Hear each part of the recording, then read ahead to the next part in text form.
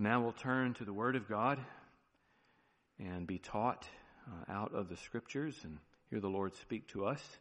We're going to be in 1 Chronicles chapter 16 this morning, and it will be on the screen and it's in your bulletins, but some may like to just have a paper copy of God's Word and open it right up and look at it there, and it's on page 408 in the Pew Bible if your desire is to read from there.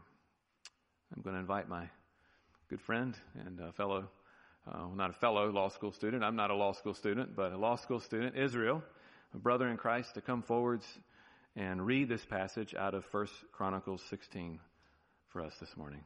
Thank you, Brother Israel. It's right there, 2 pages.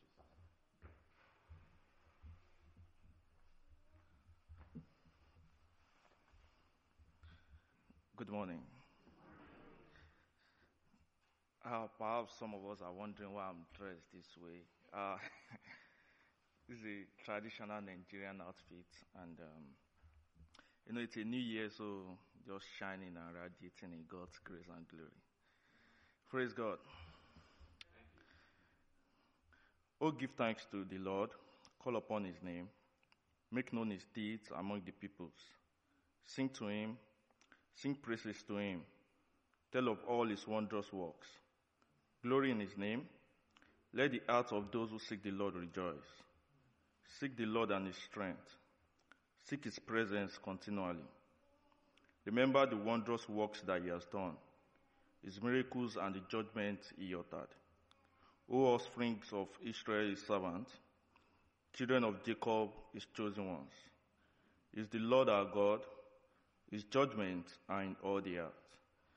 Remember His covenant forever, the word that He commanded for 1,000 generations, the covenant that He made with Abraham, His son promised to Isaac, which He confirmed to Jacob as a statute, to Israel as an everlasting covenant, saying, to you I will give the land of Canaan as your portion for an inheritance. When you were few in number, of little account and sojourners in it, wandering from nation to nation, from one kingdom to another people.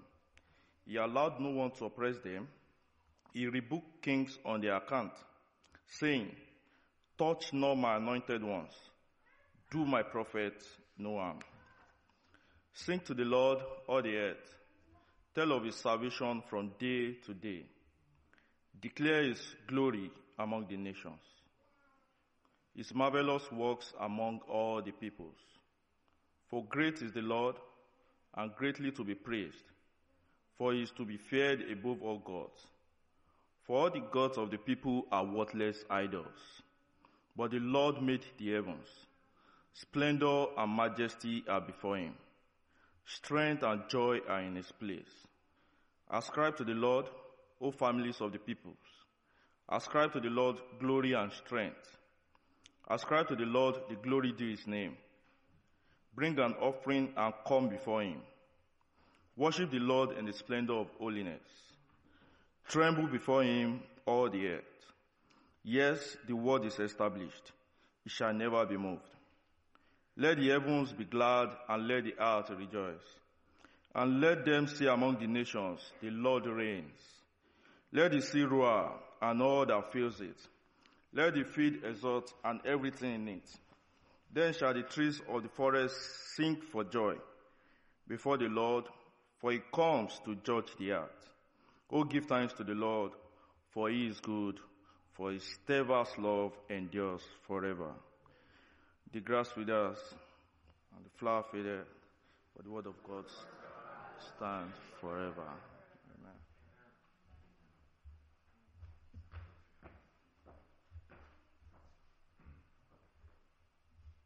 What a joy and blessing to have so many different tribes and tongues represented here amongst us today. God bless you for that, brother. I'm truly grateful. And what a passage. I mean, do we lift our voices in song like that to God? I mean, this moment is truly incredible. And I'm going to talk about kind of what's happening in this passage as we go along. But some of you are probably in the middle of packing up Christmas decorations at your home. Or maybe not. If you're like my family, you leave them up a while. There was this funny moment several years ago now when I was posting a picture of our family doing posting a picture on Facebook, and our family was doing like a little camp out night in our living room. And I didn't think anything of it, but in the corner of the image was this tree with lights and decorations on it. And this picture was going up right around Easter. And I got some comments about, is that your Christmas tree still up at Easter? So if you're like us, you hesitate to take things down, or maybe you just procrastinate. But many of you, no doubt, like us, may have a nativity scene or a creche in your home. And I've brought some certain pieces from ours here this morning. I know the church sets one up in the back, and we have one out front, though the storm kind of destroyed the little shelter that our big nativity scene here at the church. The storm destroyed it this year, unfortunately. But maybe many of you have your own nativity scene at home, and this is a part of your traditions and celebrations each year. If you have a nativity scene, no doubt you probably have 3 wise men that come with the set. Again, here's our 3 wise men and the camel. As the story in Matthew chapter 2 tells us, they have come from the east bringing gifts to the newborn King of the Jews. And they go right up to the ruler there in Jerusalem, and they say, we've come to worship this newborn king. When we look at the average nativity scene, you would think from looking at that moment and the way it's displayed that they came that very night to present their gifts before Jesus, and they just so happened to arrive right on the night that the Christ was born. This is the way so many of our stories and our movies portray those events. But most likely, however, they came much later. Some even suggest up to 2 years after his birth. But those are just details, and it's interesting to think about the gifts they bring and what they symbolize, perhaps, and how many of them were there and where they come from, and all those details are interesting to think about. But those are just details. The big point we are to take away from this moment, from these Magi coming from another land to worship the King of Israel, the King of the Jews, Jesus, is that he is not just King of Israel. He is the King, the Savior, the Lord of all nations. That's the big point. And in Matthew 2, where we read the story of these Magi, we see them coming again across the continent to worship Jesus. And that should strike us if we know the bigger story. This is very significant. Men from another land coming to worship a Jewish king. Now ponder that for a moment. Jesus, in his human nature, has not at this point, whether he was, a few weeks old, a few months old, 2 years old, however old he was when they arrived, at that point, he has not uttered a word yet, probably not an intelligible word, goo goo gaga, something like that, right? He's speaking, yet before he has even opened his mouth to teach anything to anyone, here people are coming from across the world responding to him in worship. He's not done a thing yet. He's just arrived. He's just shown up. And the world is coming to Christ. This is so important for us to remember and to ponder. Why might it be so important? Maybe you're wondering, why should we take time to think about this fact? I mean, the Western Church takes a Sunday, and I'm sure the Eastern Church does this in their own way as well, takes a Sunday to think about these 3 kings, these Magi, these men that have come from afar. And why? Why would we do that? Why would this be a part of the ebb and flow of our yearly celebrations and worship? Well, there's many reasons, but one that comes to mind, at least for me this morning, with my own struggles, and perhaps many of these are yours as well, but we are so prone to narcissism, are we not? To self-absorption, to forgetting that there are others in our world. Israel forgot this. Israel, the chosen people of God, forgot that God did not choose them and raise them up and do what he was doing amongst them so that they could hide their light under a blanket. They were to be a city on a hill. They were to be a light to all the nations, to draw the nations up into worshiping their God. But repeatedly we read in the stories we have in our Bibles that they forgot this calling over and over again. I mean, you could almost just pick a spot in the Old Testament and flip it open, and you're going to bump into, either be in the middle of or bump into very shortly, a story of where Israel forgot this calling. Over and over again, they became insular, narcissistic, focused on self and their own concerns and what they wanted and what they felt like they should be doing. There was no room for the other guy, for the outsider. In other words, God did not come only for this one group. He did not come so that they would become a bubble, isolated from the rest of the world. And if we're honest, we're tempted to this too, aren't we? It's so easy to not want to deal with new things, new people, different ideas, thoughts. We like the way things are. God wanted them, his chosen people, Israel, to be set apart, to be holy, to be dedicated to God, but with the purpose of being a light unto the nations. Their holiness was to be a holiness for others, lived out before others, to bring honor and praise to God and to draw them to God. And we see this reflected in our passage before us today out of 1 Chronicles. And what we're going to see is this, or what I hope we'll see is this, if I do a decent job of presenting these thoughts. Because the nations have always been in God's plan, we must keep them in our plans as well. It's a simple idea. God's always had a desire for the truth to be spread across all the nations, a desire for all the peoples of the world that he made to come to him and worship him. We must keep those things in our minds and in our plans as well. Tim Keller recently said on social media, God never calls us in to love and change us without then sending us out to reach and serve others. So we're called in, changed by God, touched by God, that we might go and serve others and be a vehicle of change in our world. But let's now turn to our passage and see this there for ourselves.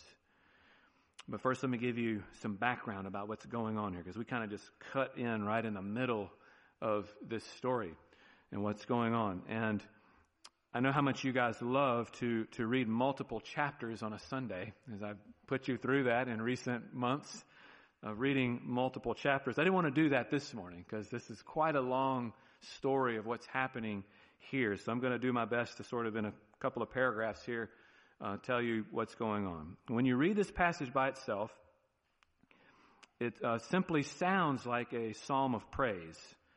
And it certainly is. It was uttered by one of the greatest psalm writers in history, King David, but probably not in the way we think.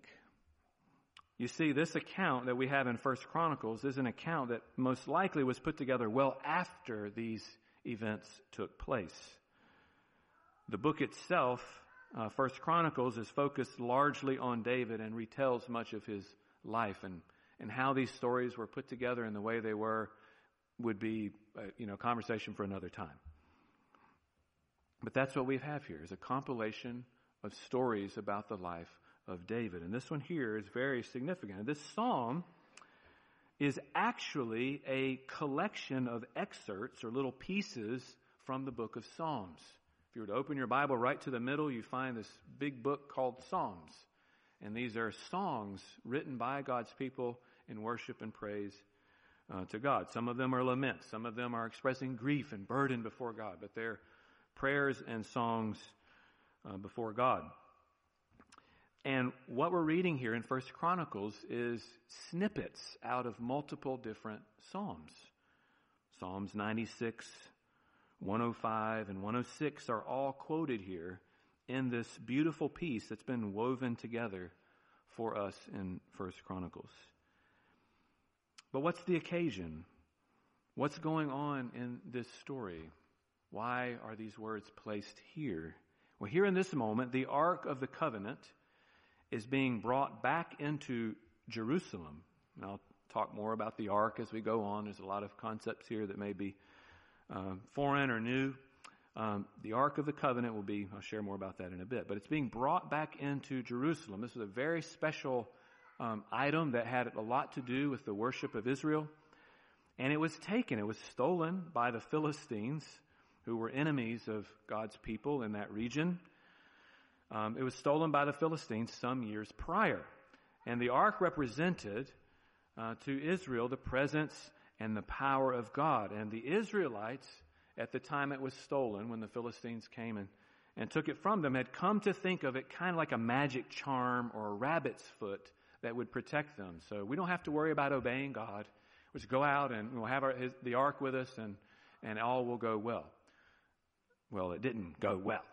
That's not what the ark was intended for, and they wanted something that God did not want. And so the Philistines came in and stole it, and God had taken it, allowed it to be taken as a form of judgment, as a lesson to the people of God.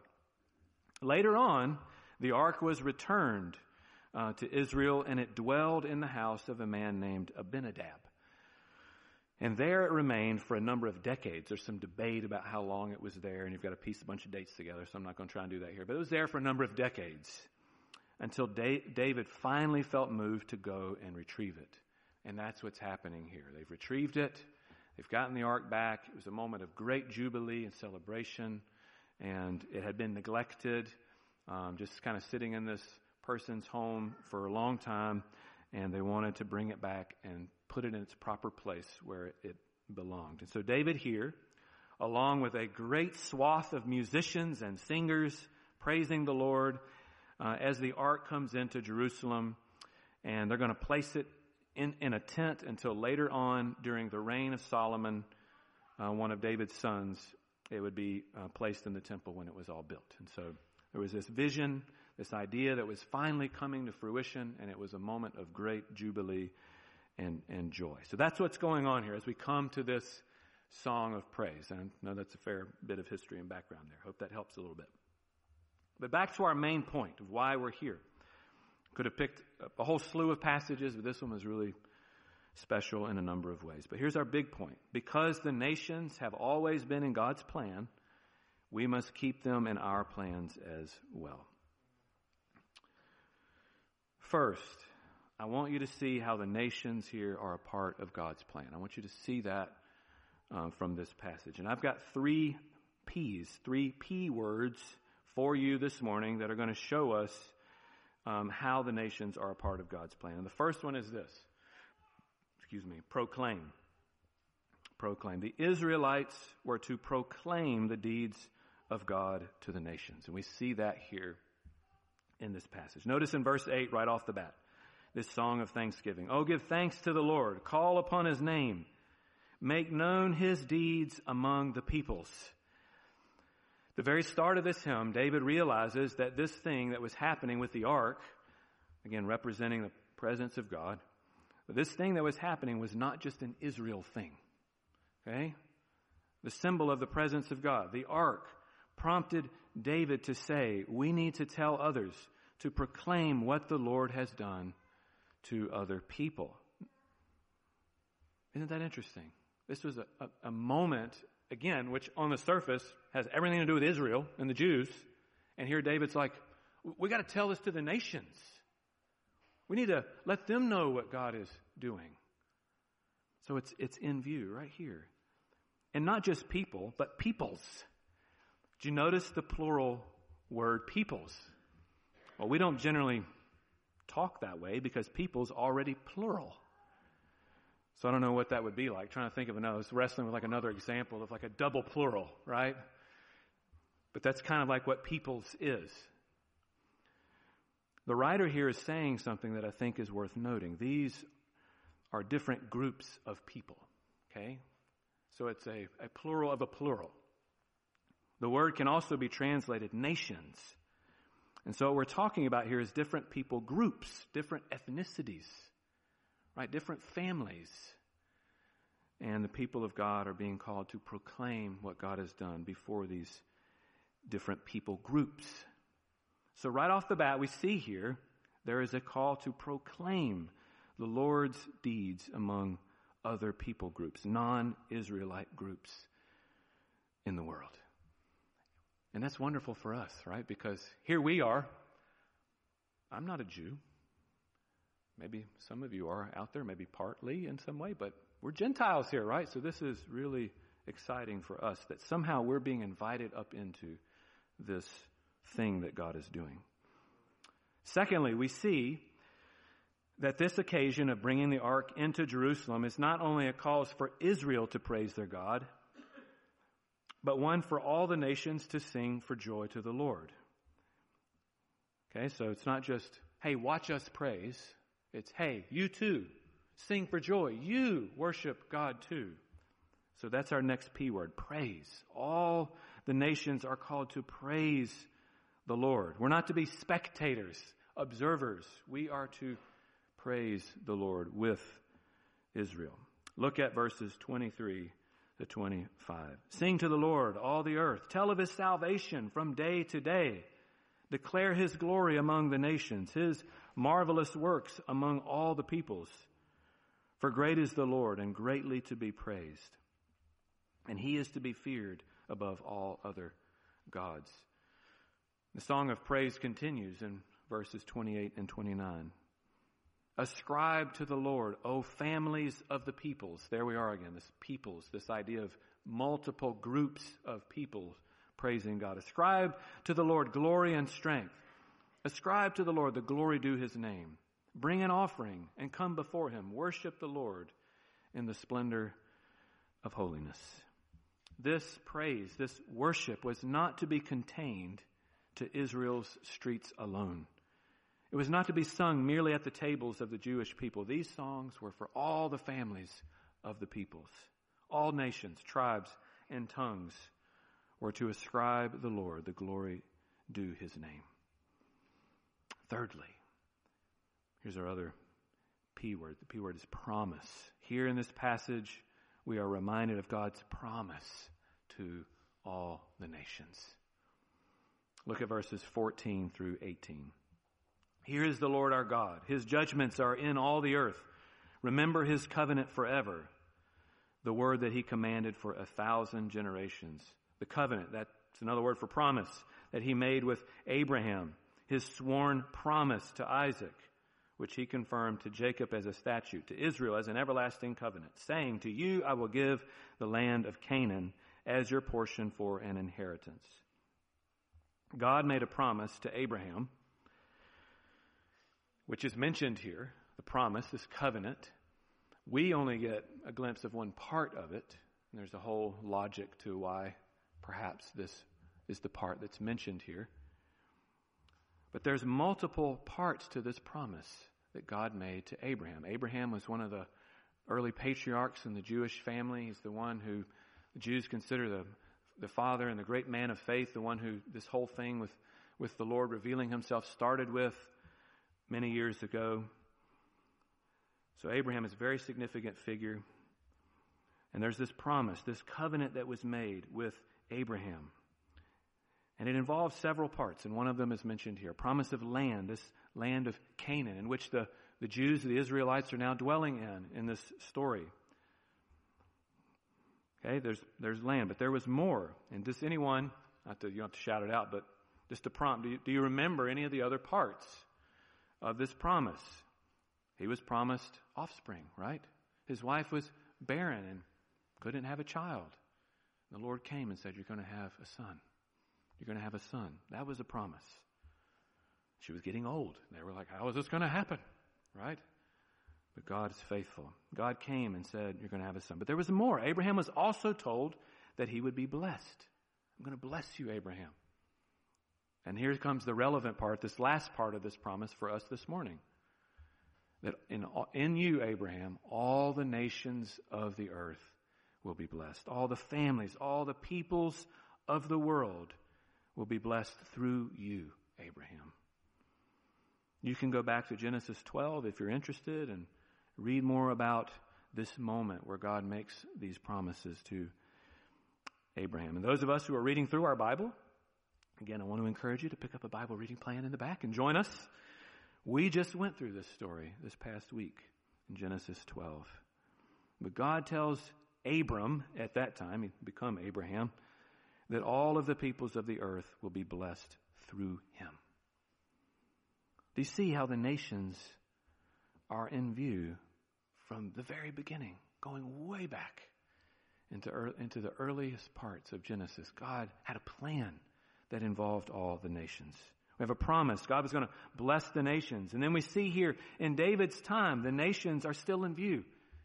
Here we have a psalm put together. David praising God and calling the nations to do the same. God has not forgotten them. And then we remember at the start of the Epiphany season, the wise men coming from the east to worship the Christ child. Beginning, middle, closer to the end of the story. Nations in view throughout. Do you see this? God made all the peoples. God cares for all the people across this broken world. And he has a plan to fix this broken world, and it's for all the nations. And we see this even in our story before us today. In fact, it's the central part of this story, though it's not mentioned directly in this section that we read today. Okay, so there's an aspect of this story that I don't want you to miss, even though it's not mentioned in the section we read. It's the larger sort of explanation of what is happening here. It's the Ark of the Covenant. It's what's going on with the Ark of the Covenant. How does the Ark of the Covenant play into all of this whole story and what's going on here? Maybe you're wondering, what the heck is this Ark? What is it? I don't even know. Well, in the Bible, the word Ark refers to something that houses or carries something important. We think of Noah's Ark. Maybe that Ark comes to mind, which carried Noah's family and the animals in the days of the flood. Carried them safely. Here, the Ark of the Covenant is a box that carries the tablets of the covenant, the 10 Commandments given to Moses at Mount Sinai. Those tablets were of incredible significance in what they represented and meant to the Jewish people. Felicia, if you'll pull up that image for me, if it did, hope you're able to get that. Okay, great. So this is a sketch of the Ark of the Covenant, and you can leave that up for just a few moments here, Felicia. And in many ways, this is the central player in this whole story. And again, there's a lot to say about it. We don't have time to get into all the details. But the box was made of acacia wood and overlaid with gold. And once the temple was built, it was placed in the Holy of Holies. So this temple was the place where God's people would gather for sacrifice and hear the scriptures read and for worship. It was the central meeting place for the Jewish people later on. At this point in time, in this story, the temple had not been built yet. That was going to be David's son, Solomon, who would actually build the temple. But at that time, once the temple was built, this Ark of the Covenant would go in the most special room in that building, the Holy of Holies. And that doesn't, maybe you're like, well, that doesn't really tell me a lot about what's going on here and what the box is for. Why such a big commotion here over the box that carried some stone tablets? This seems really foreign to us. But let me see if an illustration will help just a little bit.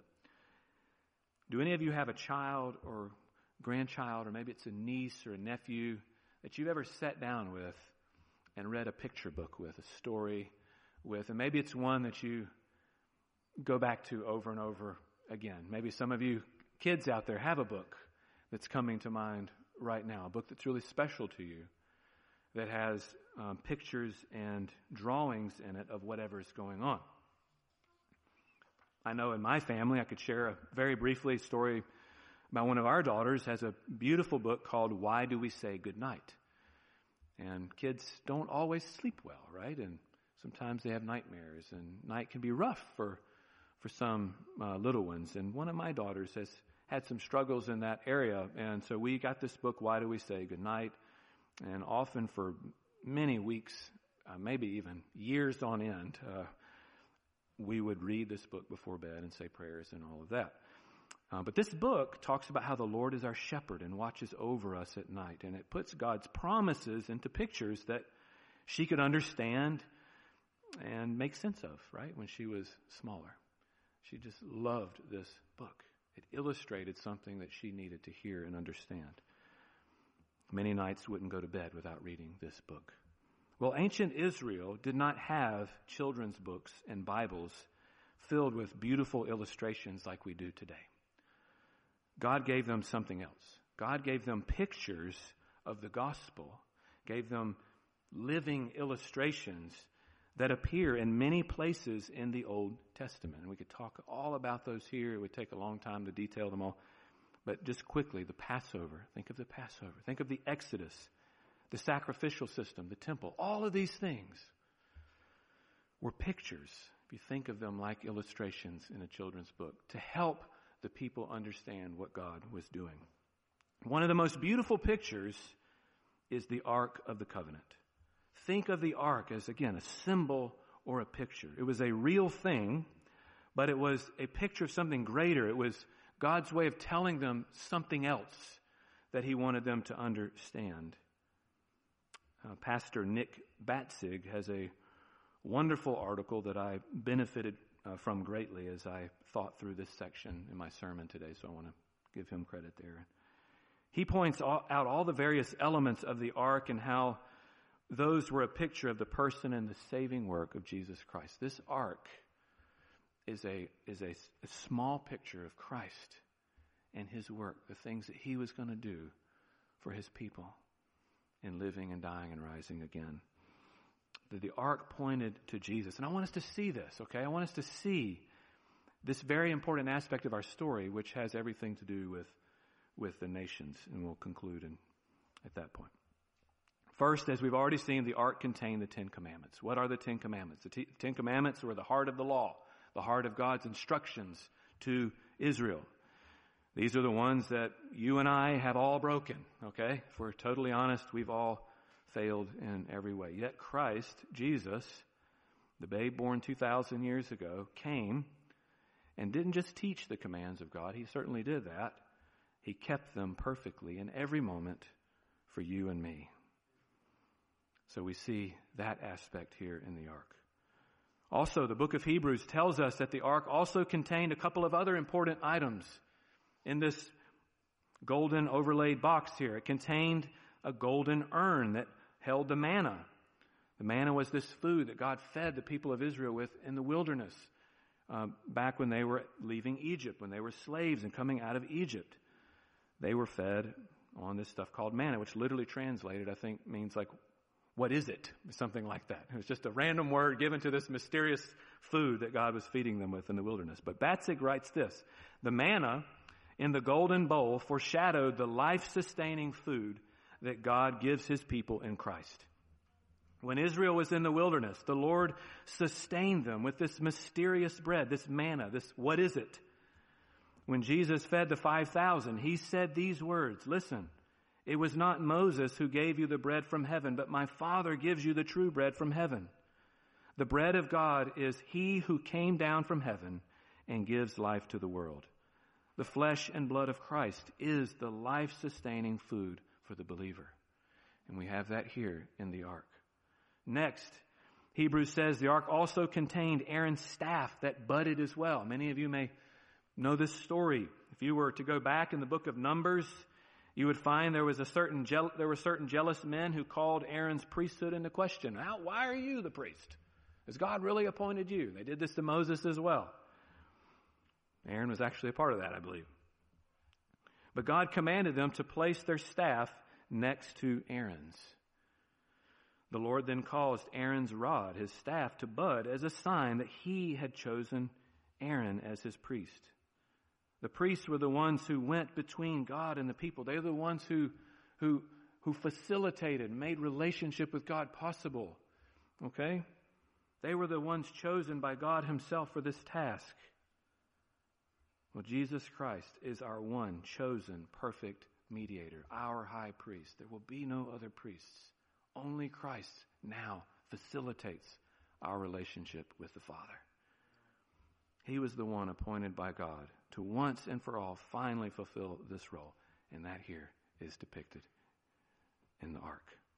Finally, on top of the ark, you see that there, that lid with the cherubim. Those are angelic figures with wings, and they're covering their eyes and reaching out. That lid there is called the mercy seat. And here is where, again, these two golden cherubim sit covering their eyes with their wings, out facing the middle of the mercy seat. These were a reminder of the holiness of God. Holy, holy, holy is the Lord God. So holy. Here the Old Testament tells us God was supposed to be seated right there in between the cherubim. And from that place he was to dispense mercy to man when the blood of the atonement was sprinkled there. This was the place where the high priest came in once a year into that most holy place. He could only go once a year. He didn't come in and out of this room willy-nilly. There was this whole procedure and process to enter into God's presence at that time and in that way. He would come in once a year and sprinkle the blood of the sacrifice on the mercy seat between the cherubim there. And when the Lord saw the blood sprinkled on the mercy seat, he forgave the sins of the people and withheld his judgment. And maybe you're wondering, if you're like me, how could he do this? How could God just forgive sins because some animal's blood was sprinkled on a lid, on a golden box? Well, because this was a reminder of what God fully intended to do. He would one day send his Son, Jesus Christ, into the world, and Jesus would spill his infinitely valuable, precious blood for the sins of all who would come to trust in him. In all of these ways and more. And again, there's much more to say about this, and time is of the essence here. The ark was a symbol and picture of the person and the work of Jesus. This is an illustration for the people in that time and place to understand that one was coming, this babe was coming, who was going to make atonement, make a way for us to know God. And the ark is in the center of this moment here in 1 Chronicles 16. Even though the people at that time did not know it, it was through Christ all of these P words would come to the nations. The promise of God to Abraham that all the nations would be blessed in him. That promise was fulfilled in Christ.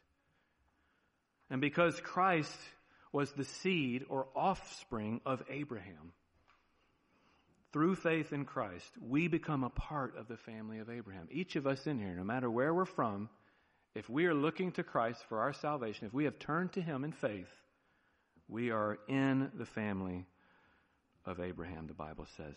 So all believers from all nations are blessed in the man Abraham. You see in that how that connection there, that promise makes its way to all the nations? And that faith throughout the nations happens through what? How do people come to faith in the other nations? How do friends like Israel and Victor and many of you others out here that are perhaps not from our nation, how did we come to know this? We're not Jews. Well, it was through the proclamation, through someone proclaiming the gospel message and sharing it with us, right? As we proclaim the gospel, others are converted and come to Jesus, which results in what? Praise, promise, proclamation, praise. There's the 3 P's. We see all of these in our passage today. Okay, finally, what does this mean for you and me? We've got a lot of information there, a lot to digest, probably a lot of time we could take to do that. But what does it mean for you and me? And I'm just going to end where I began. This thing that God is doing has always been about the nations. Like Israel, you and I were called because God wants to use us to reach the nations, the peoples, with this message. One of my pastor heroes has said many times, missions exist because worship doesn't. The only way the nations will worship and praise Christ is if you and I go to them. Now, for most of us, that means we go to our neighbors, right? The nations here can be, well, the nations are here, right? God has brought the nations to us. But for most of us, this means we talk to our families, our coworkers, people across the street. It may mean for some of us that we go a bit further. Maybe we leave our home state, or maybe we leave our home country. Maybe we leave our own people. But the promise must be proclaimed if people are to praise.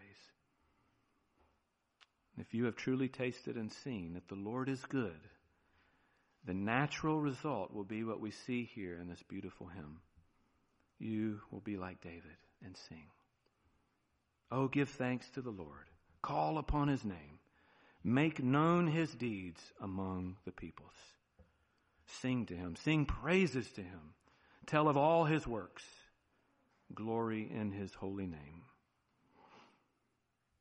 God's heart is for all peoples, for all nations.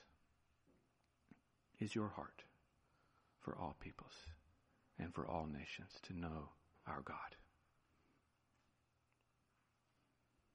Amen.